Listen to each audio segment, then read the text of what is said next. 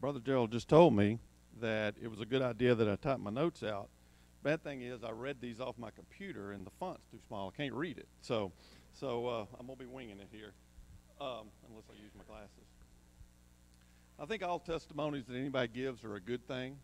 But if you're like me, you really like those good, exciting ones that, somebody overcame some adversity and really, came through some struggles. I tell you, mine's not that. It's just not. I grew up in Lufkin, and probably in one of the most boringest average families that you could come up with. There was me and my mom and dad, and I got a brother and a sister, and we were just about as average and boring as you could come. My dad did not go to church, but I felt like he set a pretty good example for me for how to act for somebody who didn't go to church. My mom, on the other hand, she took us to church all the time. And we went to First Baptist Church in Lufkin. And we went to Sunday school, big church as we called it, Vacation Bible School. So one Sunday night, we're sitting there in church, and I don't know, 10 years old, 11 years old, I don't know how old I was. My mom leans over and tells me and my brother, y'all need to join the church. So we said, okay. So we bebopped down the aisle, and there was the main pastor wasn't there. The former pastor was, I believe his name was Dr. Deloach. And so we told him what we wanted to do. Okay, no big deal. So a couple days later, my mom tells me that the regular pastor wants to come talk to us.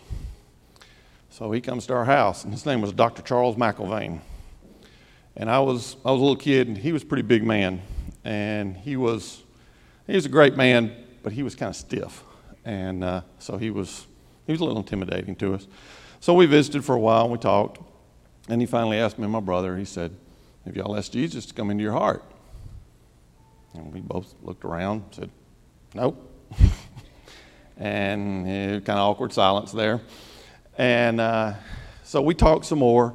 And like I said, I grew up in the church, and so I had a pretty good idea of what it took to be a Christian, but I didn't have all the answers on what it took to be saved. And we prayed, and we talked, and we prayed some more. And right there in my living room at 207 Jack Street in Lufkin, Texas, I asked Jesus to come into my heart. So everything's fine and dandy. Well, if you're like me, sometimes you question some things as you get a little older.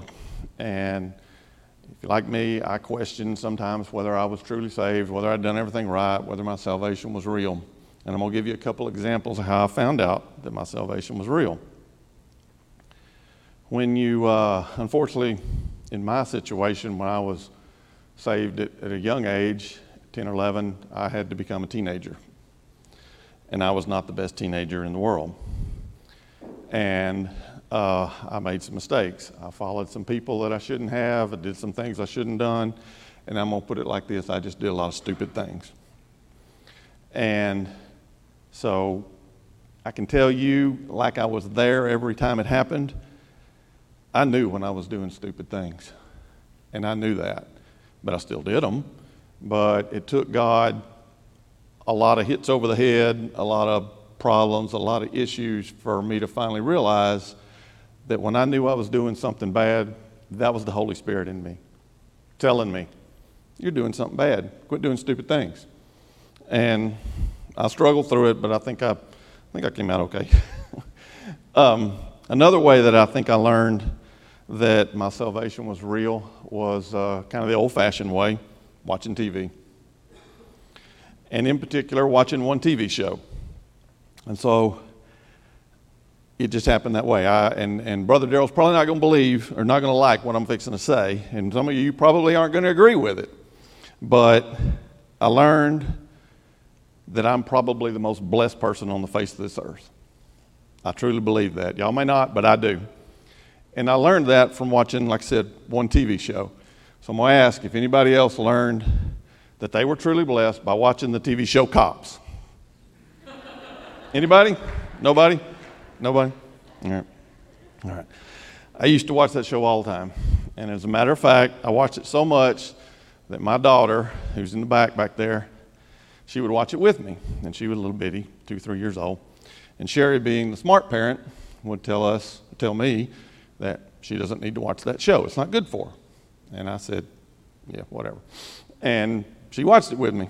Well, when she's 3 or 4 years old, running around, and most kids are singing nursery rhymes or Jesus Loves Me or those kind of things, she's singing the theme song from Cops. Bad boys, the song. So anyway, like I said, I watch that show all the time, and everybody knows kind of what happens. The cops arrest people, and they're doing things, and so the cops are getting them. Well, why didn't that happen to me? I was doing stupid things. Why? Well, it's because I was blessed. And I know that now. I didn't realize it then, but I know it now, that God was just blessing my life and taking care of me when I really didn't deserve it. I know I didn't deserve it. Not really. I know I didn't deserve it. But God was taking care of me and blessing me. I can tell you that as the old Johnny Carson skit used to go, he'd put something up there and he'd say he's coming to the fork in the road. I came to a lot of forks in the road in my life, and I've made some bad decisions. But I know God was there as, I'm going to call it, the silent partner. And he was silent because I made him silent, and I wasn't listening to him. But I'm still coming to forks in the road, still don't have all the answers. Even though I feel like I'm the most blessed person, I don't have all the answers. My life's not perfect. But I know God's there with me now, helping me make those right decisions. And I'm trying to listen to him more and have him make those decisions and not Randy. The book of Randy's not finished yet.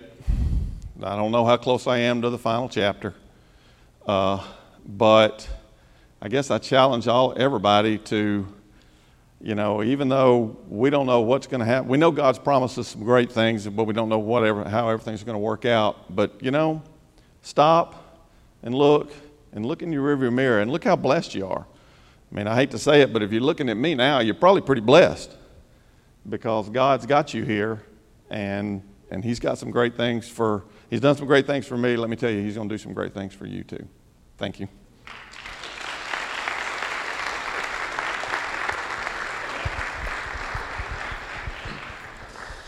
All right. I've got lots of folks here for me today, and I appreciate that. Shane Stover says it's heresy to prepare, and I don't believe that at all. So I wrote a sermon, and then Brother Darrell said, you got to be 5 minutes, so I should have listened to Shane. So here I am winging it again anyways. My salvation story. I was about 6.5 probably. I watched my older brother, Chris, walk the aisle, and I began to question why I wasn't able to eat crackers and drink juice. And so, through all my questioning, if you know a little bit about my raising, my spiritual raising, I probably pretty much ultimately owe it to my granddad. And he was a retired pastor, preacher. And through enough of my questioning, I found out that I was, in fact, lost in the sinner, and I needed saving at a very young age. So I, one night in my bed, prayed the prayer that everybody, somewhat gets to. And I just remember it was probably midnight, and laying in my bed, and I felt a difference inside me. And I got so overwhelmed and excited that I busted up in my parents' room at midnight and to let them know I've accepted Jesus. And I don't know if y'all remember that, but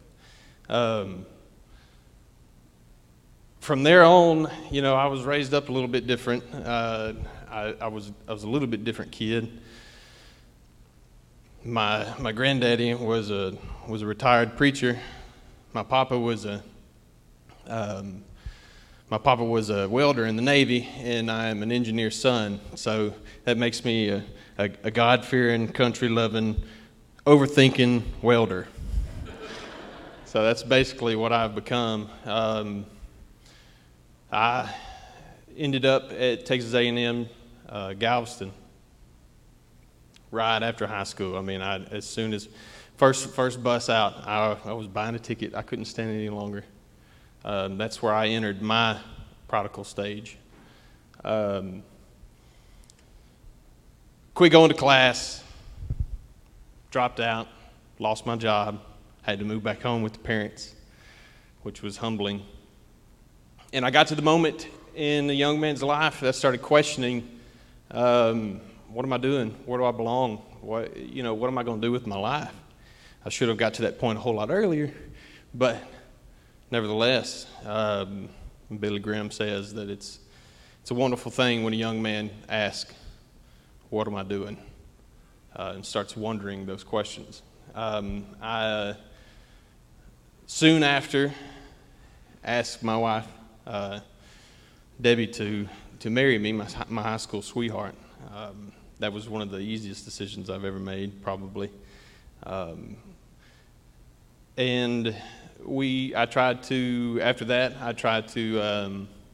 start a little business, and it didn't hardly work out. It rocked along for a little while, but I had an opportunity to move off and get into the oil field. Well, I prayed about it. God was involved. He told me not to. I disobeyed. I went anyways.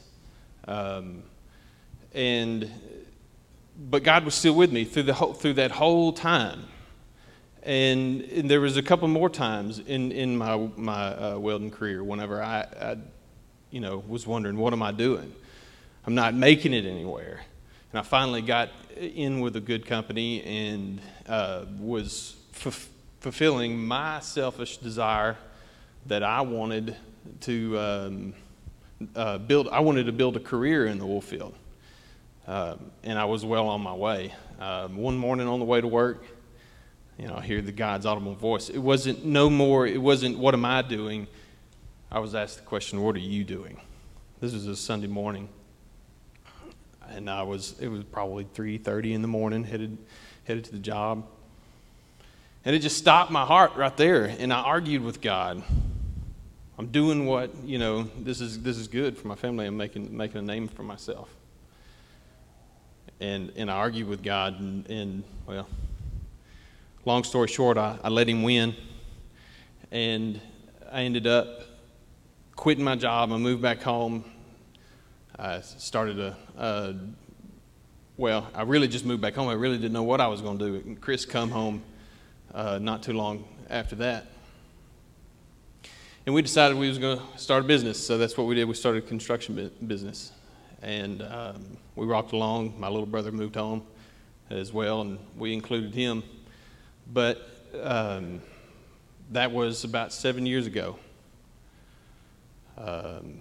And since then, we've had many ups and downs. We've as a lot of y'all probably know, we've started a lot of other things. We've invested our heart and our soul, and lots of effort, and lots of need time, lots of praying on direction, on why God wanted us to come home and start this business. And there's lots of people also in this crowd today that knows that is my purpose.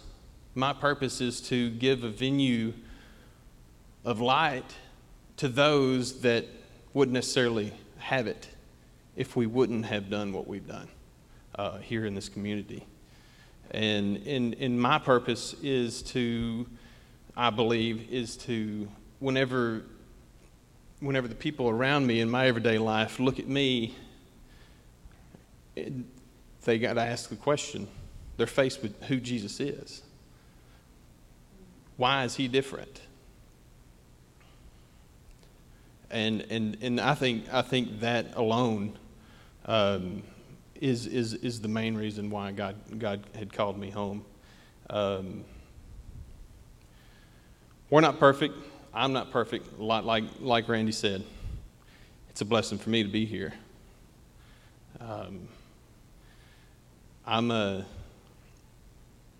Like I said, I'm not perfect by any means, but I've learned enough, been through enough, I think, that I know that I'd serve this church with purpose.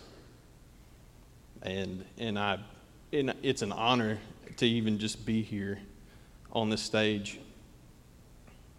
as a nominee, as a deacon. Last time I was on the stage with the microphone, I was helping deliver a eulogy to my grandfather.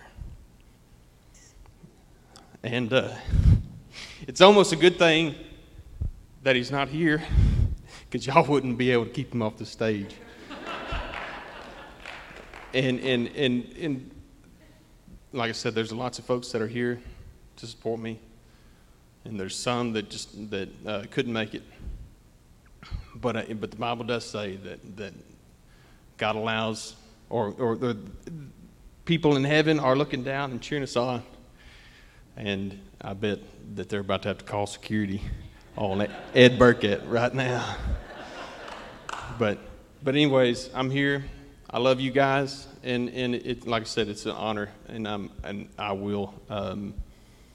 am willing to commit whatever it takes to serve this church, however need be.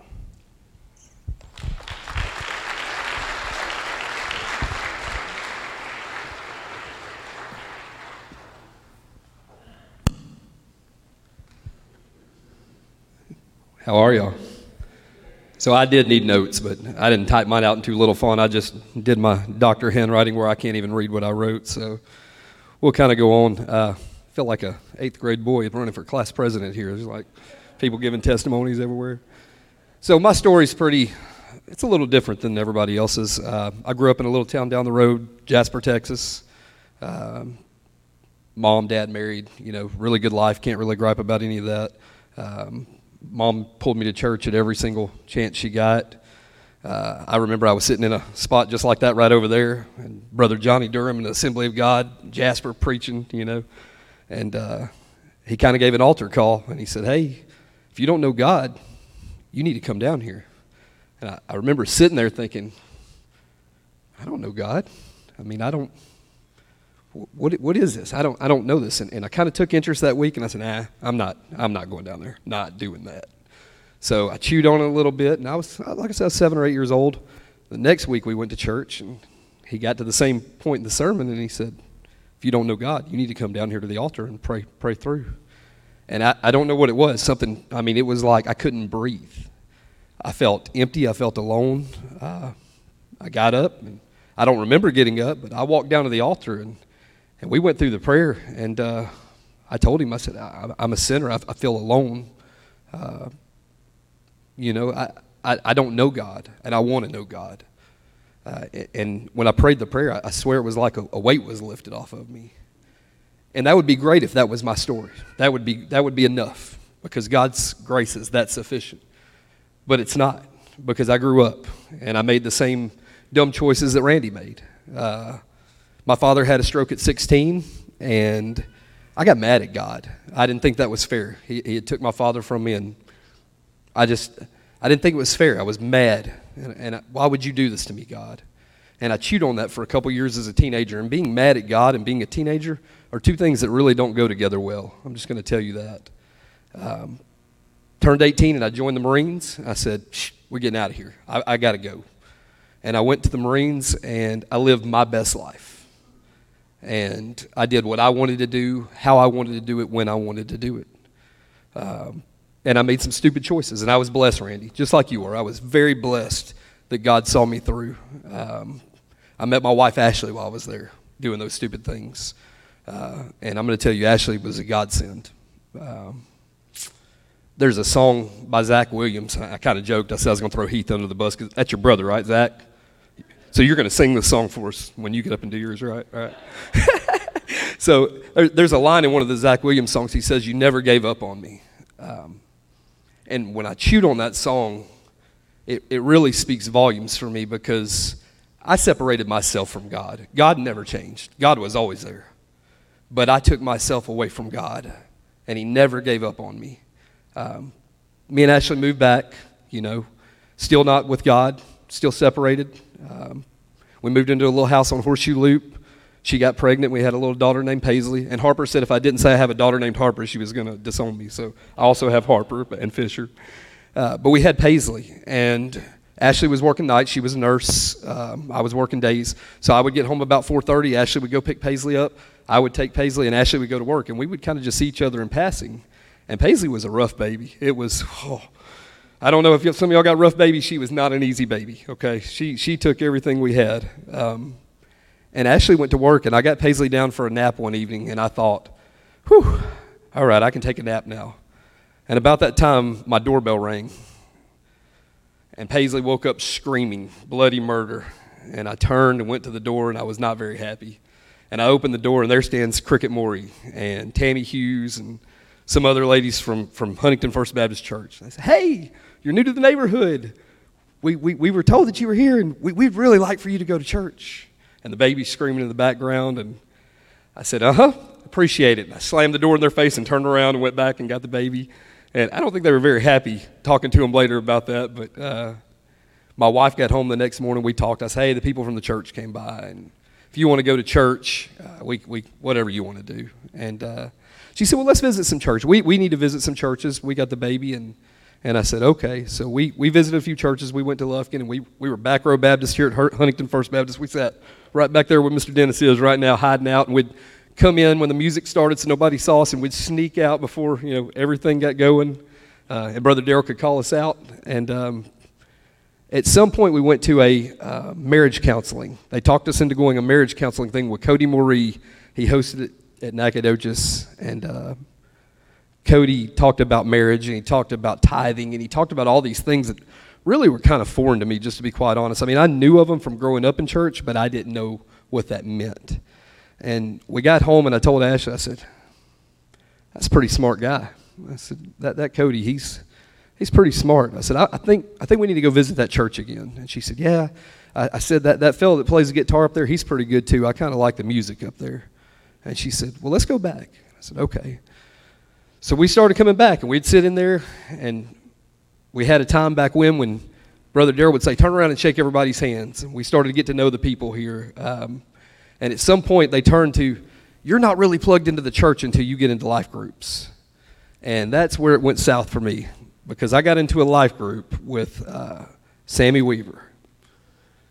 And I'm telling you, he's not here. I don't see him. That man will change your life. He showed us what the love of God was, what it means to love your brother. And he also taught us that your past shouldn't define you. And I was very, very hesitant to serve in the church because of my past, because I was afraid, what would they say about me if they knew who I really was, if they knew what I've done. And I'm going to tell y'all, maybe there's somebody here, we talked in D group, me and Will talked about this. Maybe there's somebody that needs to hear this.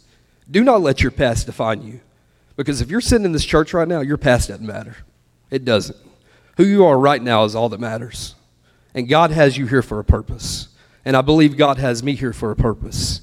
Okay? This morning I was so nervous about this deacon thing that I got up at like 4:30, and I was just pacing, and I was, God, tell me what you want me to do. I don't understand. Why am I so nervous about this? Because people have been asking me all week, are you nervous? No, this is my story. How do you mess your own story up? You can't mess your own story up, right? So I sat down and started reading the Bible, and I came to Romans 8:28, and I'll leave y'all with this. It says, all things work together for good for those that love God, to those who are called according to his will. And I'm telling y'all, my deacon call is not for my will, because I don't care whether I'm a deacon or not. I'm just going to be quite honest. But if God wants me to serve, I will serve to the very best of my ability for this church, because I love each and every person in this church. Thank y'all.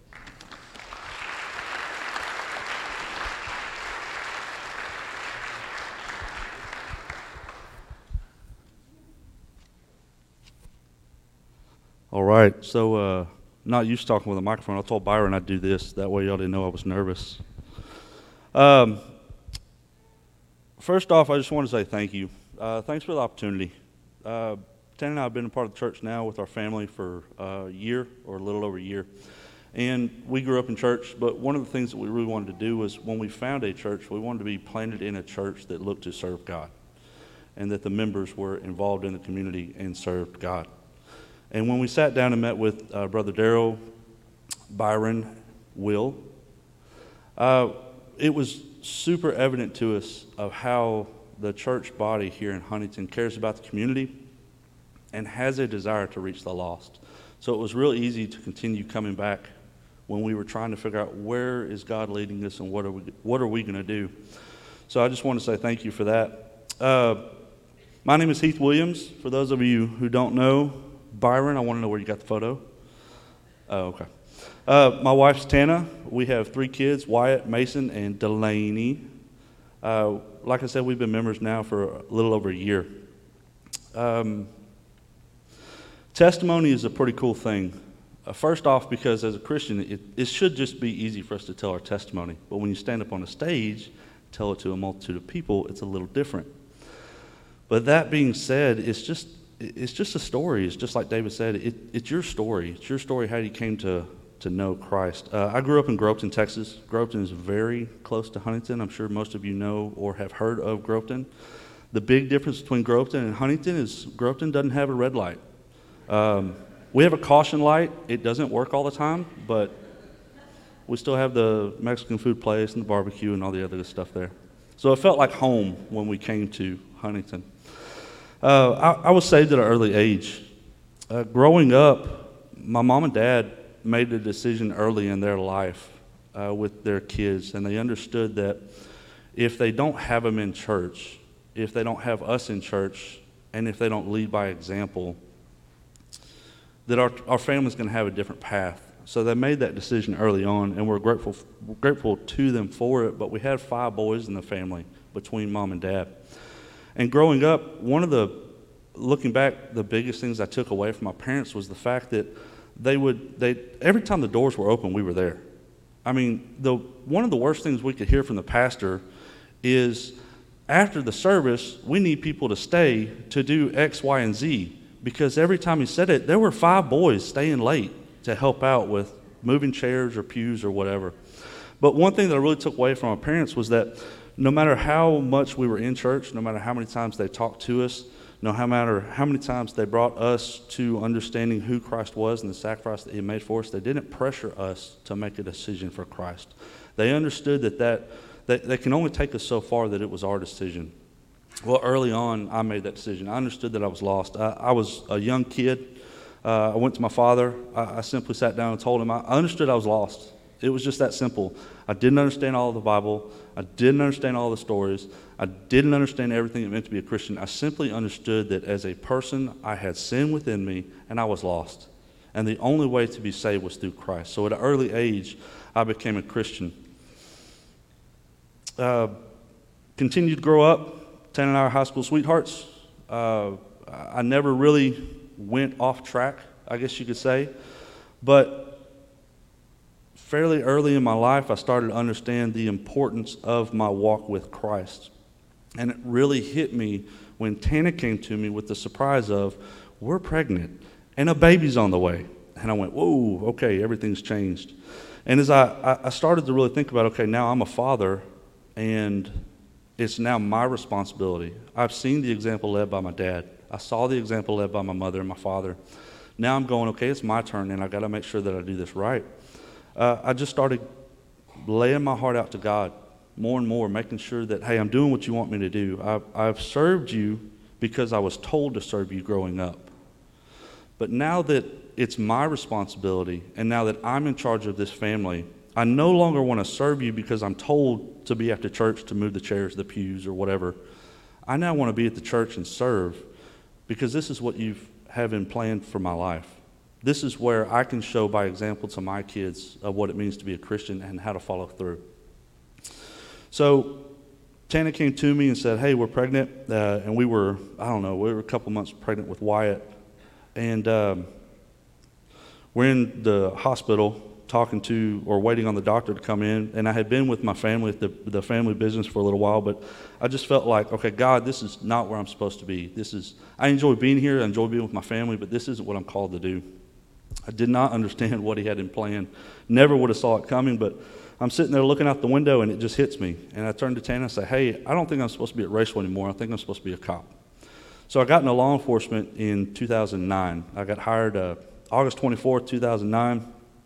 Total curveball. And Tana and I, when we made this decision together, the funds were not there. A baby's on the way. We just had a house that we had no idea how we were going to keep. It was problem after problem.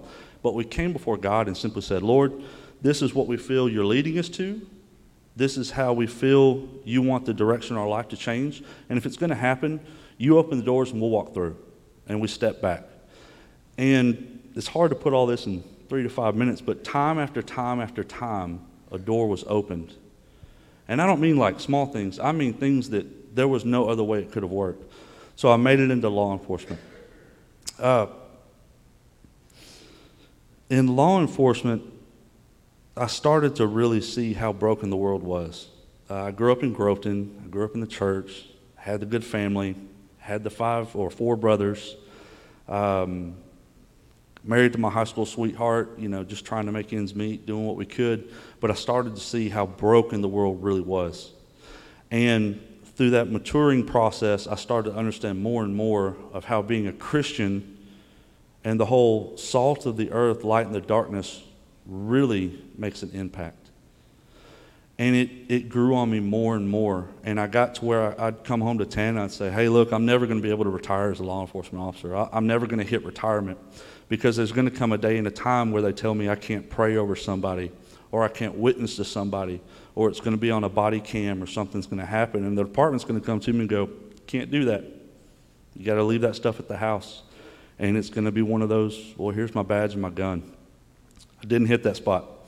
I continued moving on. We went from Nacogdoches, felt led to come to Lufkin, came to Lufkin, served with Lufkin Police Department, served with LPD for about 3 years, and we had a travesty that happened in our family. On February the 6th of 2020, the great year that it was, my brother, Wade, passed away in a plane crash. He was a COO of a company. He was getting his doctorate degree. Man, he was going to the top. They had flown him to a board meeting, and they were flying him back. And on the way back, his plane iced up in Louisiana. Plane went down. Wade didn't make it. And when this happened, this was the first truly big tragedy that my family experienced. We had lost grandmothers, great-grandmothers, but this was the first one that crippled my family. And from the outside in, of course, being law enforcement, I've went to the door numerous times. I've made that announcement numerous times. I've done those things before. But this time it was different. This time it was us. And I saw my family broken. And I saw how this foundation that we had with Christ for so long, that was planted in me and my brothers at such an early age, that continued as I was growing up, that continued when I had Wyatt and Mason and Delaney, through all the trials that we had before, that foundation really got tested. And I came before God and I said, God, I'm not mad at you. I need you to know, first off, Lord, I'm not mad. The first thing that came to mind was Job, and how God just comes at Job and says, you know nothing. You know nothing. You weren't there when the canyons were made. You don't tell the sky when to rise, when to fall. You have no idea what you're talking about, and yet you're blaming me. So I came before God and I said, God, look, we're broken. But at the same time, I don't blame you. But my family is in your hands. We need you to lead us. We need you to guide us. We can't stand. And my testimony comes back to the foundation of Christ, and how great that grace is, and how sovereign God is, and how compassionate and loving He is. Because He carried us day by day by day, and our faith through that grew stronger and stronger and stronger.